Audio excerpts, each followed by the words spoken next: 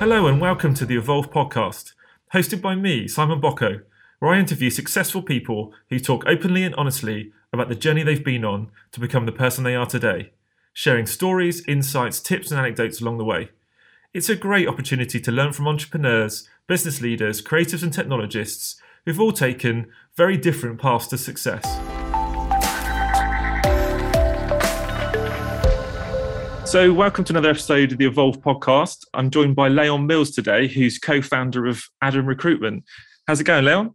Yeah, I'm really well, thanks, Simon. How are you? Yeah, all good, all good. So we were just discussing before this started how we kind of know each other. So we met a very, very long time ago, and then we've been very busy ever since with me kind of building my business and you building your business. But it'd be good to kind of get a bit of an overview in terms of kind of what you do at Adam. And I think what's really interesting for me is your difference. And I think the reason why you're called Adam, if I kind of look at your website, is that way of getting to know people more and understanding people more. So it'd be good to kind of hear about the business and what you're up to. Yeah, absolutely. Well, I'll try not to ramble on. If I do ramble on, Simon, I'll definitely tell you off. I'll tell you off. Don't worry. Yeah, just pull me back in line. So, yeah, for those, probably all of your listeners probably haven't got a clue who I am. But my name is Léon Milns. I'm the co-founder of a business called We Are Adam. We launched 15 years ago up in Manchester, and we help ambitious agencies and ambitious brands find great people. So as you can imagine, in this marketplace that we're in, I look knackered. I haven't got any kids at home. So it's literally because I'm working so bloody hard at the moment, because the recruitment headhunting marketplace at the moment is absolutely nuts. So we basically, on behalf of our clients, we help them find high caliber marketing, advertising, digital, commercial, strategy, planning, innovation, performance marketing, HR, talent, basically. And we help a whole manner of businesses based from startups, scale-ups, fast growth, SMEs, and even PLCs. But we like to position ourselves as far more than just a recruitment business. And we do provide we provide clients with a lot more than just a CV and then a candidate and a bum on a seat, essentially. We sort of position ourselves very much as a strategic talent partner. So what I mean by that is, on the one hand, as I've mentioned, we offer valuable search, selection and headhunting services. But on the other hand, we also have a dedicated consultancy arm where we advise agencies and businesses on how to get the very best out of their employee journey. We've got two strands to our business, so you can imagine how busy we are, some sort of the hiring aspect now, but also clients are trying to do that utmost to hold on to the very best people, because it's such a competitive market out there. And Simon, you mentioned earlier about us, being very much about depth of relationships. Yeah, when Richard and myself set the business up 15 years ago, we wanted to be sort of the antithesis to a high volume, low margin type recruitment business, and we wanted to be strategic partners to our clients. We could have called ourselves Milns Gagan Recruitment, but we wanted to really have the brand essence and captured in who we are, which is why we called ourselves Adam. And the base of that is get to know us from Adam, sort of that play on words. So hopefully that's what we do. We build relationships. A lot of the candidates that we work with, that we place or even don't place, become our clients, and that's how the relationships just mushroom and go. Right, I'll shut up now. I know I sense that I'm waffling on a bit. No, but I think what's interesting is, unbeknownst to you, you've kind of led into my kind of first question, which is usually on the podcast, we talk about the journey first, so where you've come from. But I think right now, as you pointed out, the jobs market specifically, it is in many industries, but specifically in the industries in which you operate, has gone absolutely bonkers, and there's a real race for talent. And primarily from what I'm seeing, it'd be interesting to see what you're seeing as you're in market, is good people are staying still. And so everyone's working really hard to keep them, because they recognize they're not going to find another one of those. So they suddenly start to look after you a bit more than they might have done before. And then there's a race for people, those people that are in those jobs, or lots of people have gone freelance as well and kind of reassess post-COVID. And so there's lots of people that come up to me and say, oh, can you recommend someone for X or someone for Y? And I'm like, they're either firmly in their job and they've just picked up some shares and they're in for the long term, or they've gone freelance and they're booked up till Christmas. So it'd be interesting to understand what you're kind of seeing in the market and how your clients are managing to navigate what is a really competitive market. It's a seller's market, it's not a buyer's market. So it'd be good to understand what you're seeing right now in post-COVID. Yeah, well, the analogy that I have is it's very much like the housing market at the moment in the UK. It's gone absolutely nuts, hasn't it? And there's not enough supply and huge demand. My wife and I are actually looking to buy a house at the moment. Yeah, ditto. Like I've got one thing to look at, it's an absolute rip-off. Yeah, there's as soon as houses come on the marketplace, it goes to sealed bids within 3 days, and it goes for 10% over the asking price. So it is slightly similar to the talent attraction marketplace is slightly similar to that. But let me just take you back 18 months, 2020, Jan, Feb, March, COVID hits. None of us know what's going to go on, with the world, our businesses. Everyone puts a freeze. Well, most businesses put a freeze on their hiring just to try and fathom out how we're going to navigate through this impending mess that we're on the cusp of going through. So obviously through that sort of 9-month period in 2020, we've all had to evolve our propositions accordingly. We've all had to work remotely, flexibly, but we've all been able to be just as nine times out of 10, just as efficient and as productive working from home as we are doing from the workplace. So fast forward to the start of 2021, and the market and everything seems to be picking up. Everything seems to be really optimistic. COVID's under control. The vaccinations are coming out. So there's a real sense and an urge and an appetite to hire again. So in essence, 2021, there's 2 years of hiring that are getting squeezed into one on the basis of businesses just didn't grow last year. So in 2021, we've got that amount of demand, 2 years of demand squeezed into one. And through the eyes of talent, as you rightly said, there's a faction of people who just will not look at a new opportunity at the moment because of nervousness around what happens if, we still don't know if we're out of the woods here, do we? There could be another absolute spike and another variant of COVID that hits us. Let's hope not. I'm not being a harbinger of doom here. I'm just being a realist. So those people are staying put because they're in a comfortable job. They're well looked after by their employers. They can probably do their job standing on their heads, and they've got a nice little comfort blanket around them should we go into another potential downturn, so to speak. So that's ruled out, let's say, a third of the talent marketplace. Now, employers, business owners like ourselves or senior leaders in businesses have realized more than ever over the last 12 months that people are the very greatest asset in all our businesses. People are what keeps our businesses going. So what we've all done is made sure that we've listened to what our people are looking for. We've evolved our cultures accordingly.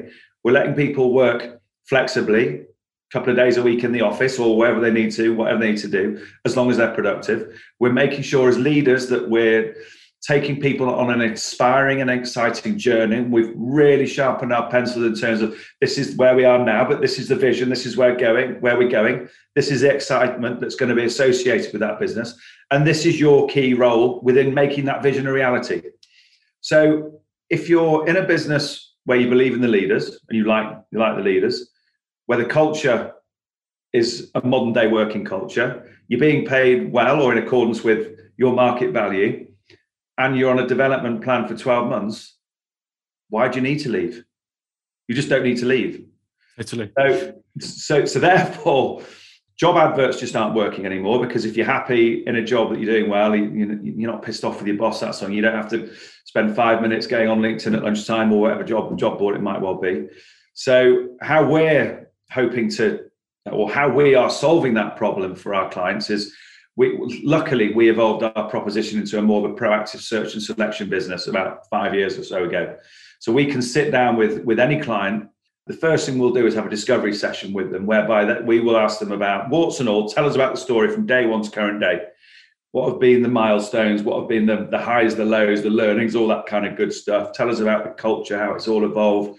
Just give us the story that you want, the compelling narrative that you want us to go and narrate to passive job seekers. So you got that aspect, but then as I mentioned earlier, what's the future look like? Tell us about the direction of travel that you're heading in.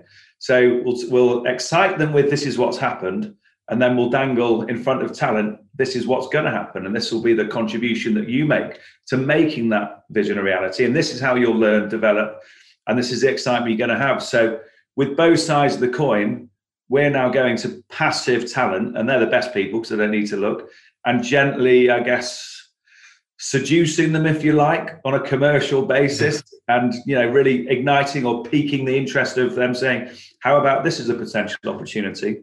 And then informal conversations will then lead to them having a chat with the employer. The employer will then do the narrative and the sell, and it goes from there. But we're all having to work a lot bloody harder, I'll tell you that for nothing, Simon, both us as talent partners, but business owners, because we're having to make our businesses, we're having to sex up our businesses a little bit, aren't we? Well, I think there's a few things there. I think I see a lot of those things as almost best practice. It's kind of force someone to do what you should have done, which is if you want top talent, you need to give them something to buy into beyond the salary, And I guess what's interesting for me at the moment is what are the key drivers for people to tempt them out of a certain position? And is that unified? Is that everyone wants to work 2 days from home, or everyone wants a massive salary, or does that vary? Like, what you're kind of seeing from a salary and benefits perspective and culture and vision and all of those things that is finding it that really resonates with top talent at the moment? So let's just go on the culture piece first, because I think that's a really interesting one. We're seeing the pendulum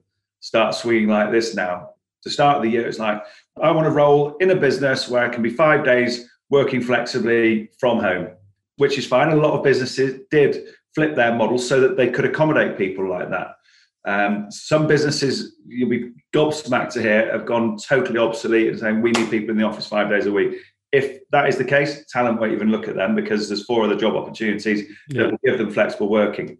Now the pendulum has swung in the other direction, and unfortunately businesses that have jettisoned their office space because they don't need it and it's an expense that they're not getting any return from, candidates now want to feel like they're part of a community. So remote first businesses, unfortunately, are missing out on some talent because people want to get back and be amongst their colleagues. They miss the community. They miss the banter. They miss the walking to go and get a butty or a coffee at lunch. They miss the 5 p.m. on a Thursday. Oh, should we go and have a couple of beers?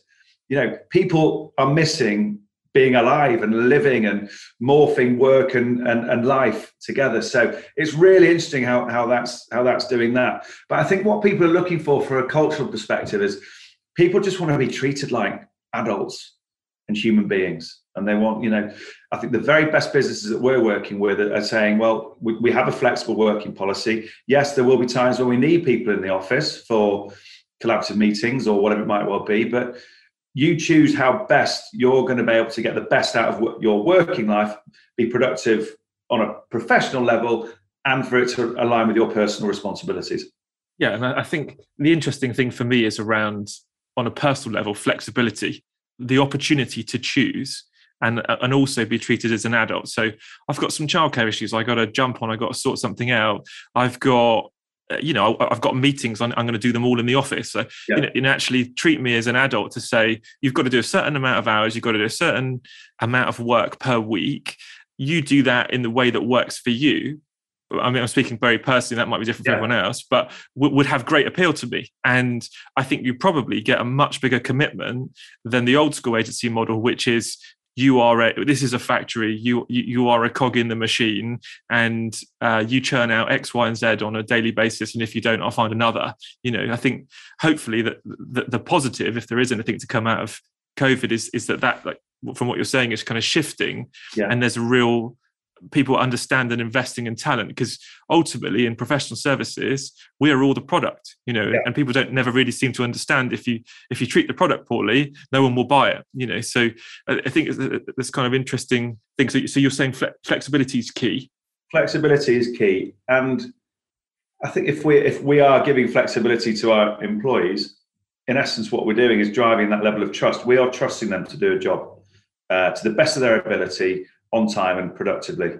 But what this also drives through the eyes of our employees is, if we're giving them all this, that should drive loyalty in the eyes of all the people that work with us in our businesses.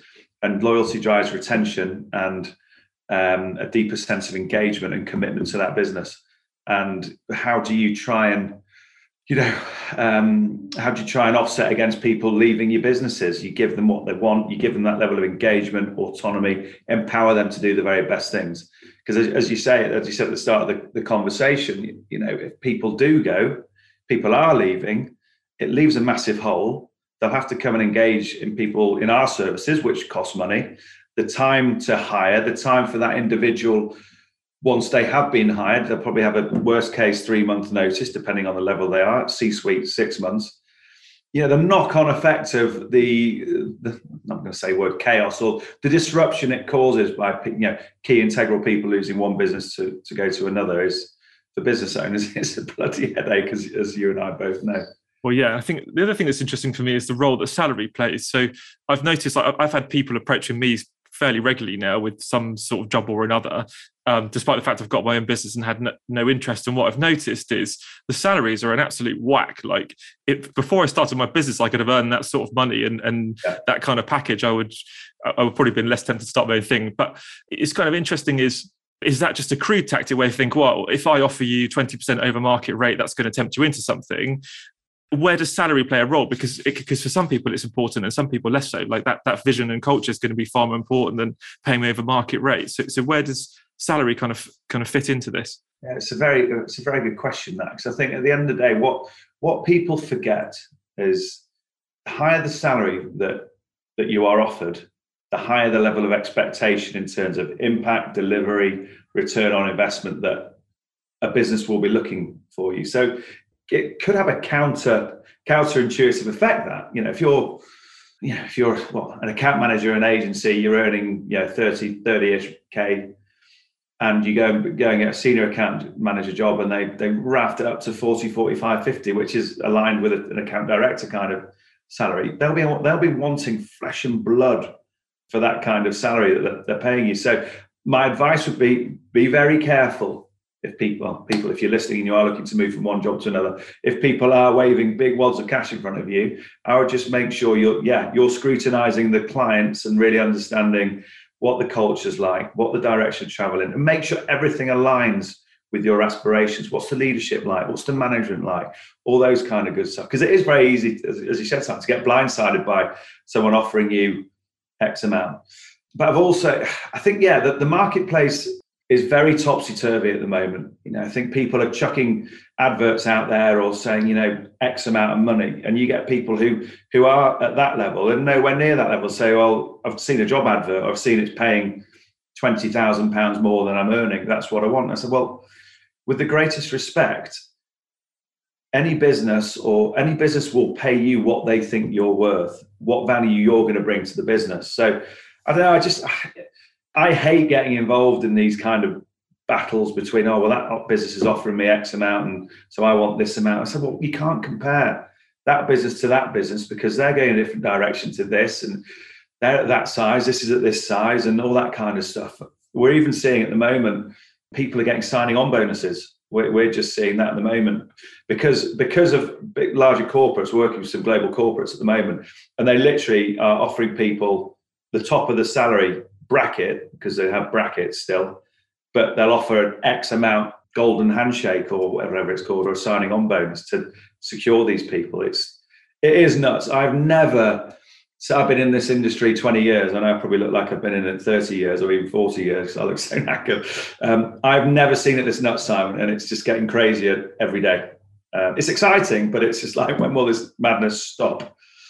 Yeah, it's crazy. I think interesting thing as well, which kind of brings on to my next question, is the mistakes that people make in the hiring process. So you see lots of LinkedIn posts that talk about, one of the big things for me, which is a big turn off, is a very long 5-stage interview process or something like that. Instantly, I'm like, see you later. I'm not. Yeah. I don't really feel that's a fair. Unless it's really, really, really, really top job.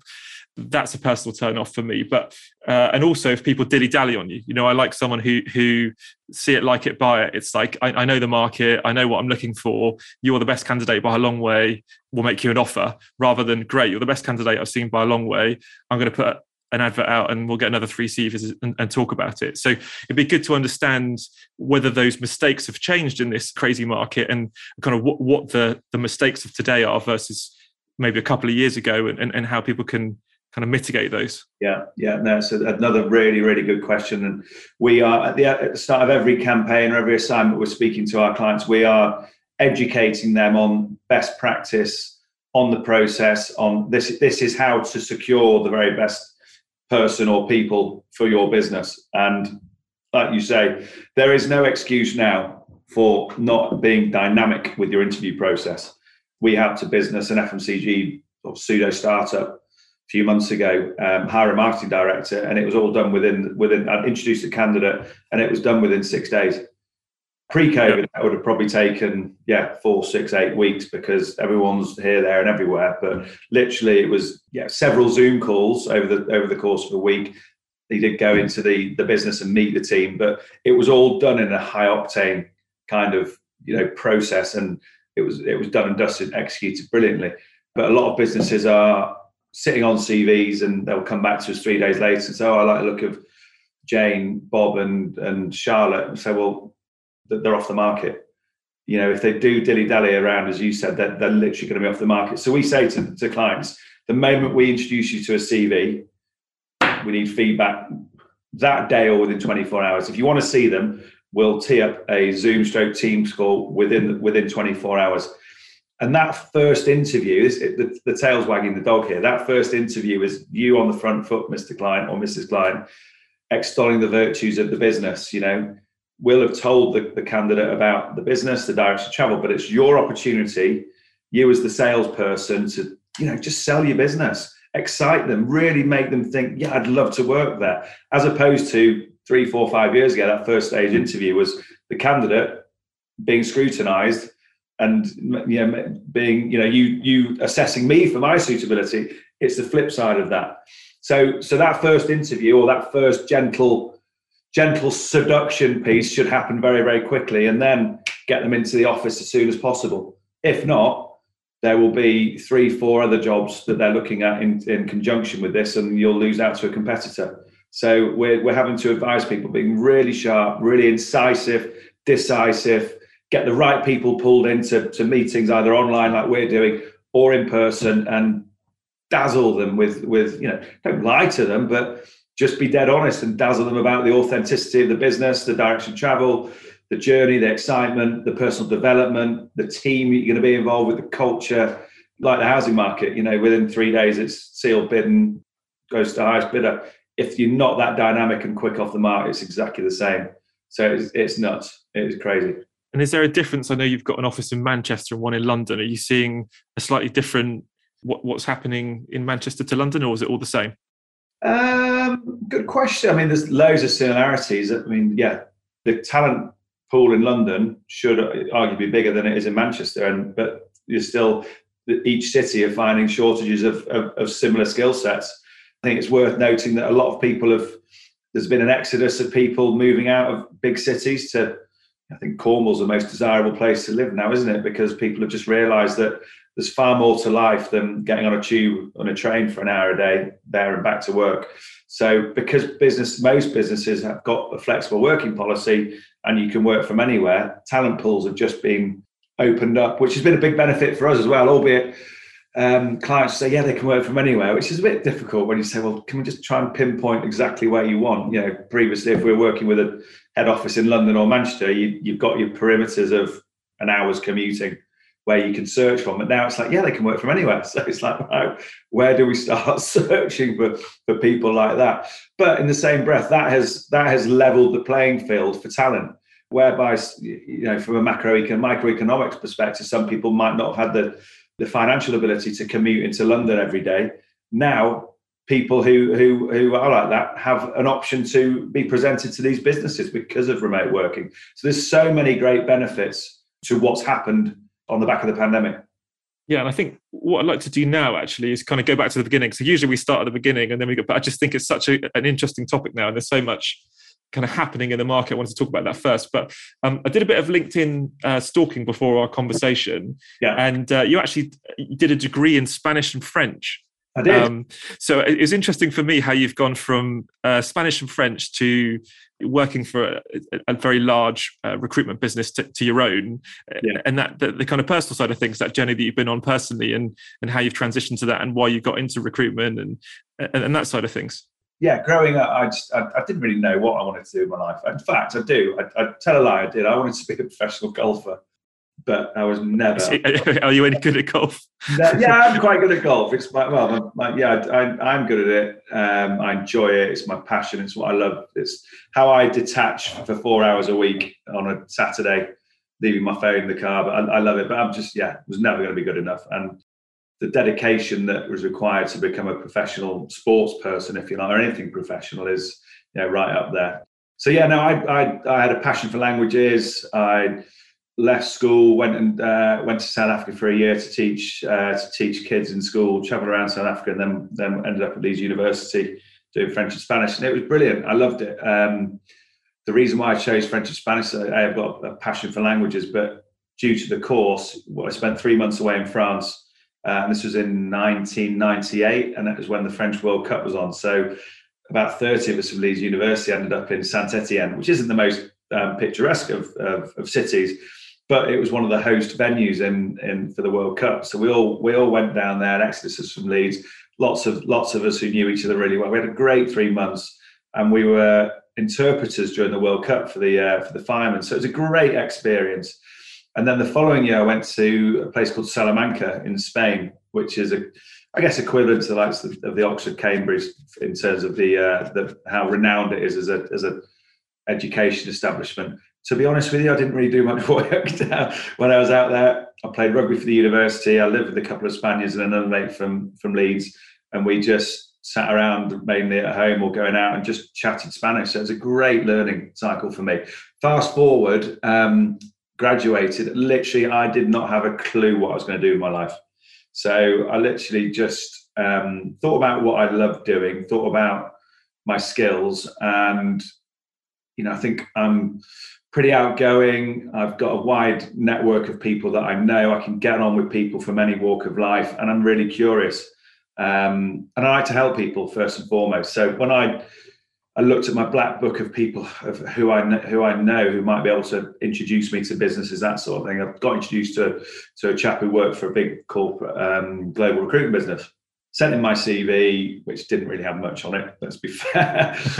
Went to a World Cup, spoke a bit of Spanish with a few guys. Exactly. That's all you need. He looked at my sporting background, which was pretty good. I played first team at school for rugby, cricket, football, that sort of thing. And part of what this business were looking for back in the day are team players and people that could clearly get on with people. So immediately got a few interviews there. Literally, I was put through the mill. I basically winged it and managed to get hired by this PLC business, Michael Page. Probably lots of people have heard of them. And it was like the Rolls Royce of marketing recruitment back in the day in the 2000s. And it was the best 5 years learning I could ever have done. I mean, it was brutal. It was, imagine going from being a layabout student to 8 till 8, Monday, Tuesday, Wednesday, Thursday, and 8 till 6 on a Friday. And if you weren't in on time, you'd have to go and get breakfast. All the stigma attached to recruitment back in the day, it was there. It was hardcore, but I loved it. I learned so much, but my heart wasn't in to being a big corporate, a small cog in a corporate wheel. I was all about wanting to set up something for myself. I don't consider myself an entrepreneur, but I consider myself as being enterprising, and I wanted to build something myself. And that's when me and my business partner, he was also a senior player at Michael Page, and we conjured up the idea and rolled with it, and here we are 15 years later. How does it all start then? Was it just the two of you kind of bashing the phones on the grind? Did you take a client with you? How did you get going on day one? Literally, it was that. Well, there's 3 of us that launched the business, and we were the management for Michael Page in Manchester. So it was a bit of a bombshell for our old director when the 3 of us resigned all in the same morning. So we had a 3-month gardening leave, but when we actually looked at all the small print, we basically didn't work for 6 months just to make sure we were squeaky clean in terms of our contract and not contravening. Yeah. So during that 6 months, I played a lot of golf. Really working on the business, helping grow it. Not your website. Not working on some PR, your profile, just trying to reduce your handicap. Nice for living, isn't it, Simon? So no, we obviously spent a lot of time working on the business, the brand, looking at strategy, how we were going to grow, and literally day one when we were incorporated and legally incorporated and not contravening our covenants, it was just get on the phone and start catching up with people and getting back in front of people. So it literally was the first 12, 18 months, 2 years, it was a proper grind, but I loved it. Being in the trenches, talking about the brand, talking about why we're different, the uniqueness of we're all about partnerships and relationships. We're not just about, transacting, you'll never hear from them again. It was about, going on that journey with people, placing them over their career. Over the years, I've placed people that have become, CEOs of businesses. I've placed them 2, 3, 4 times, and now they're CEOs, or they've done MBOs, or they've launched their own business. And we've gone on that journey with people. And that, for me, seeing people's success and me having a very small part of their success or helping them on their way is what drives me and what drives all of us in our business. And how did you find the transition then from working in a large business to having your own? Because I always found that one of the learnings for me was I used to run an agency. And so I thought I understood how to run an agency. And then when you do your own, you realize you haven't got a chuffing clue what you're doing. So talk to me about that kind of transition. I think it's obviously probably even a bigger jump because you've got the security of working for a large global player with all the infrastructure and processes and systems and so on, to, I guess, what I'm envisaging, two or three guys in a garage type thing on the grind. Yeah. Talk to me about that transition and the learning curve from day one. Yeah, well, as you say, we took everything for granted that was literally done for us in this big behemoth of the business. And we just turned up, and when we worked for that business, just turned up, smashed it and made money for them. So as you can imagine, when we launched our own business, we need to get a good accountant. We need to get good legal partners. Who's going to deal with the bank? Who's going to do this? Who's going to do that? And I'm very fortunate that my business partner, Richard, deals with all, well, as I say in both, most good relationships, one of you's got to have really good strengths in that area and really good strengths in that area. It quickly panned out that he was brilliant at all the stuff that I was terrible at and just wasn't interested in. So perfect business partner, that yin and yang, I think, is essential. Yin and yang. So we really complemented each other. I mean, it took us years to actually realise that that's what it does take time, doesn't it? For us to realise, well, hang on a minute. Well, Léon, you just do that because A, you love it, you're bloody good at it, and the business needs you to do that. And Richard, you just look after that aspect. But yeah, now we've got it 15 years in, we've got it pretty much locked down that he does all the stuff over there on the left side, I do all the stuff on that side, and we're accountable to each other for delivering that. But yeah, you're right. It's when you're in your infancy of running a business, you just don't, you need to be, as you're probably seeing now, you need to be out there, you need to be seeing clients, nurturing relationships, prospecting, doing webinars like this, building your brand, doing great content. That all takes a lot of time. And then you need to be actually doing the business as well, invoicing out that business so that you're building that and you've got cash flow, you can see some runway. And then you've got to deal with your bank, deal with your VAT return and do all this and there's just so many plates that need to be spun.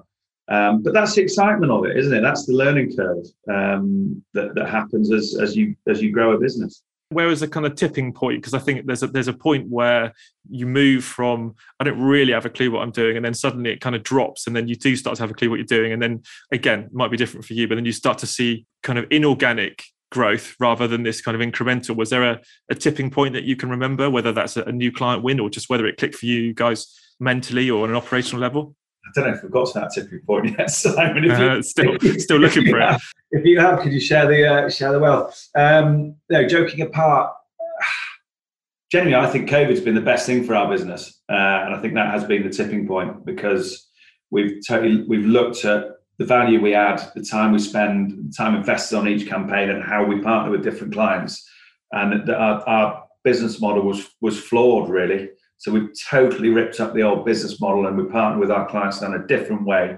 which means that we get paid for our time as opposed for our success. So you can build a business based on time. There's some sustainability there. But also it means that we're accountable. We'll only work exclusively with our clients, but that means we're accountable to deliver for them. And in terms of the people that work with us, they feel like they are part of that business because they're getting paid for their endeavors and their time invested, as opposed to maybe not getting paid. And there's nothing more disheartening than thinking, am I going to get paid for the work that I put in? At the end of the day, we're not a charity, we're a business. That's what I always think is mad about recruitment, which is I find is really difficult business because you can put so much legwork in, get right to the very end. You're almost in the touching distance of that commission, effectively the finishing line. And you either get the candidate or the client, you turn it at the last minute.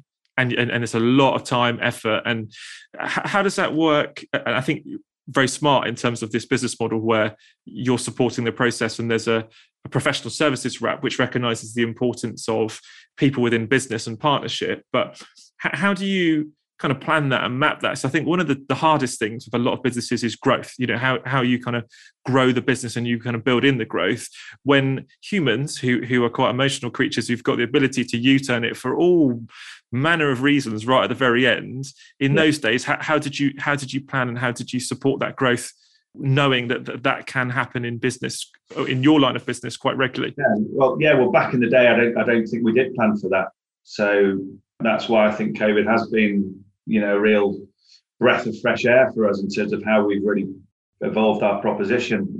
As you said, alluded to earlier, anything could happen at the end of a process. You could have played it brilliantly and done everything, but not get paid for it on the basis of, the rug being pulled or the client's sister's daughter coming out of the woodwork saying, I could do that job or anything, and not having any financial reward for weeks or even maybe months. So we've just made sure that we will only partner with clients on an exclusive basis, first and foremost. Yep. And there'll be, a figure agreed up front, like a retainer or an assignment fee that will get paid, which covers that time invested at the very outset of the process. So we're mitigating against the risk of working for nothing that none of us can afford to do now in this climate, or none of us could afford to do ever.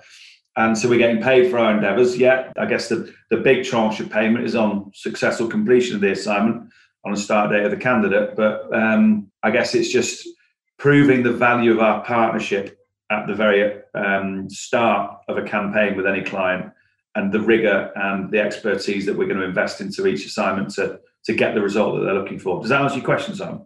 Yeah, it does. And I think one thing what I want to do is before we wrap up, or kind of to wrap up, is really to kind of, if I come to you right now and I said, look, our business is having a big growth spurt. Everyone's come out of the woodwork, as it were, from COVID. People are spending again, and I need to strategically grow my business through people. So I need someone in innovation, need someone in HR, and all the kind of disciplines that you operate in, and I would engage you on an exclusive basis. What would be the tips? What would I be doing? Because I think there's a lot of people out there, and I'm hearing it a lot, which is they almost don't know where to start. I think when you're in an arms race, and you've almost, quite literally, too many gun references, got a gun to your head, and you've got to make quick decisions and you've got to do ththings. I think people start to panic and they almost get frozen by it and don't even know what to do, because the pace of things is so great and I don't want to make mistakes.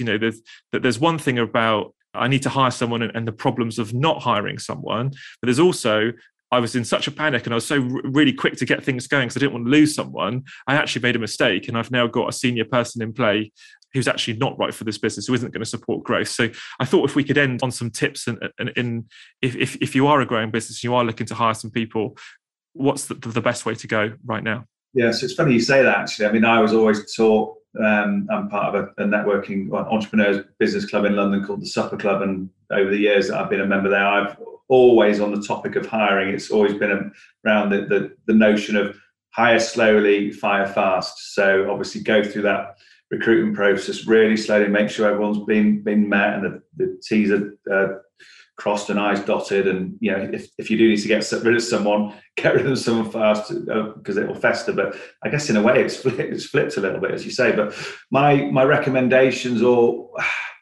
is have a clear plan in place.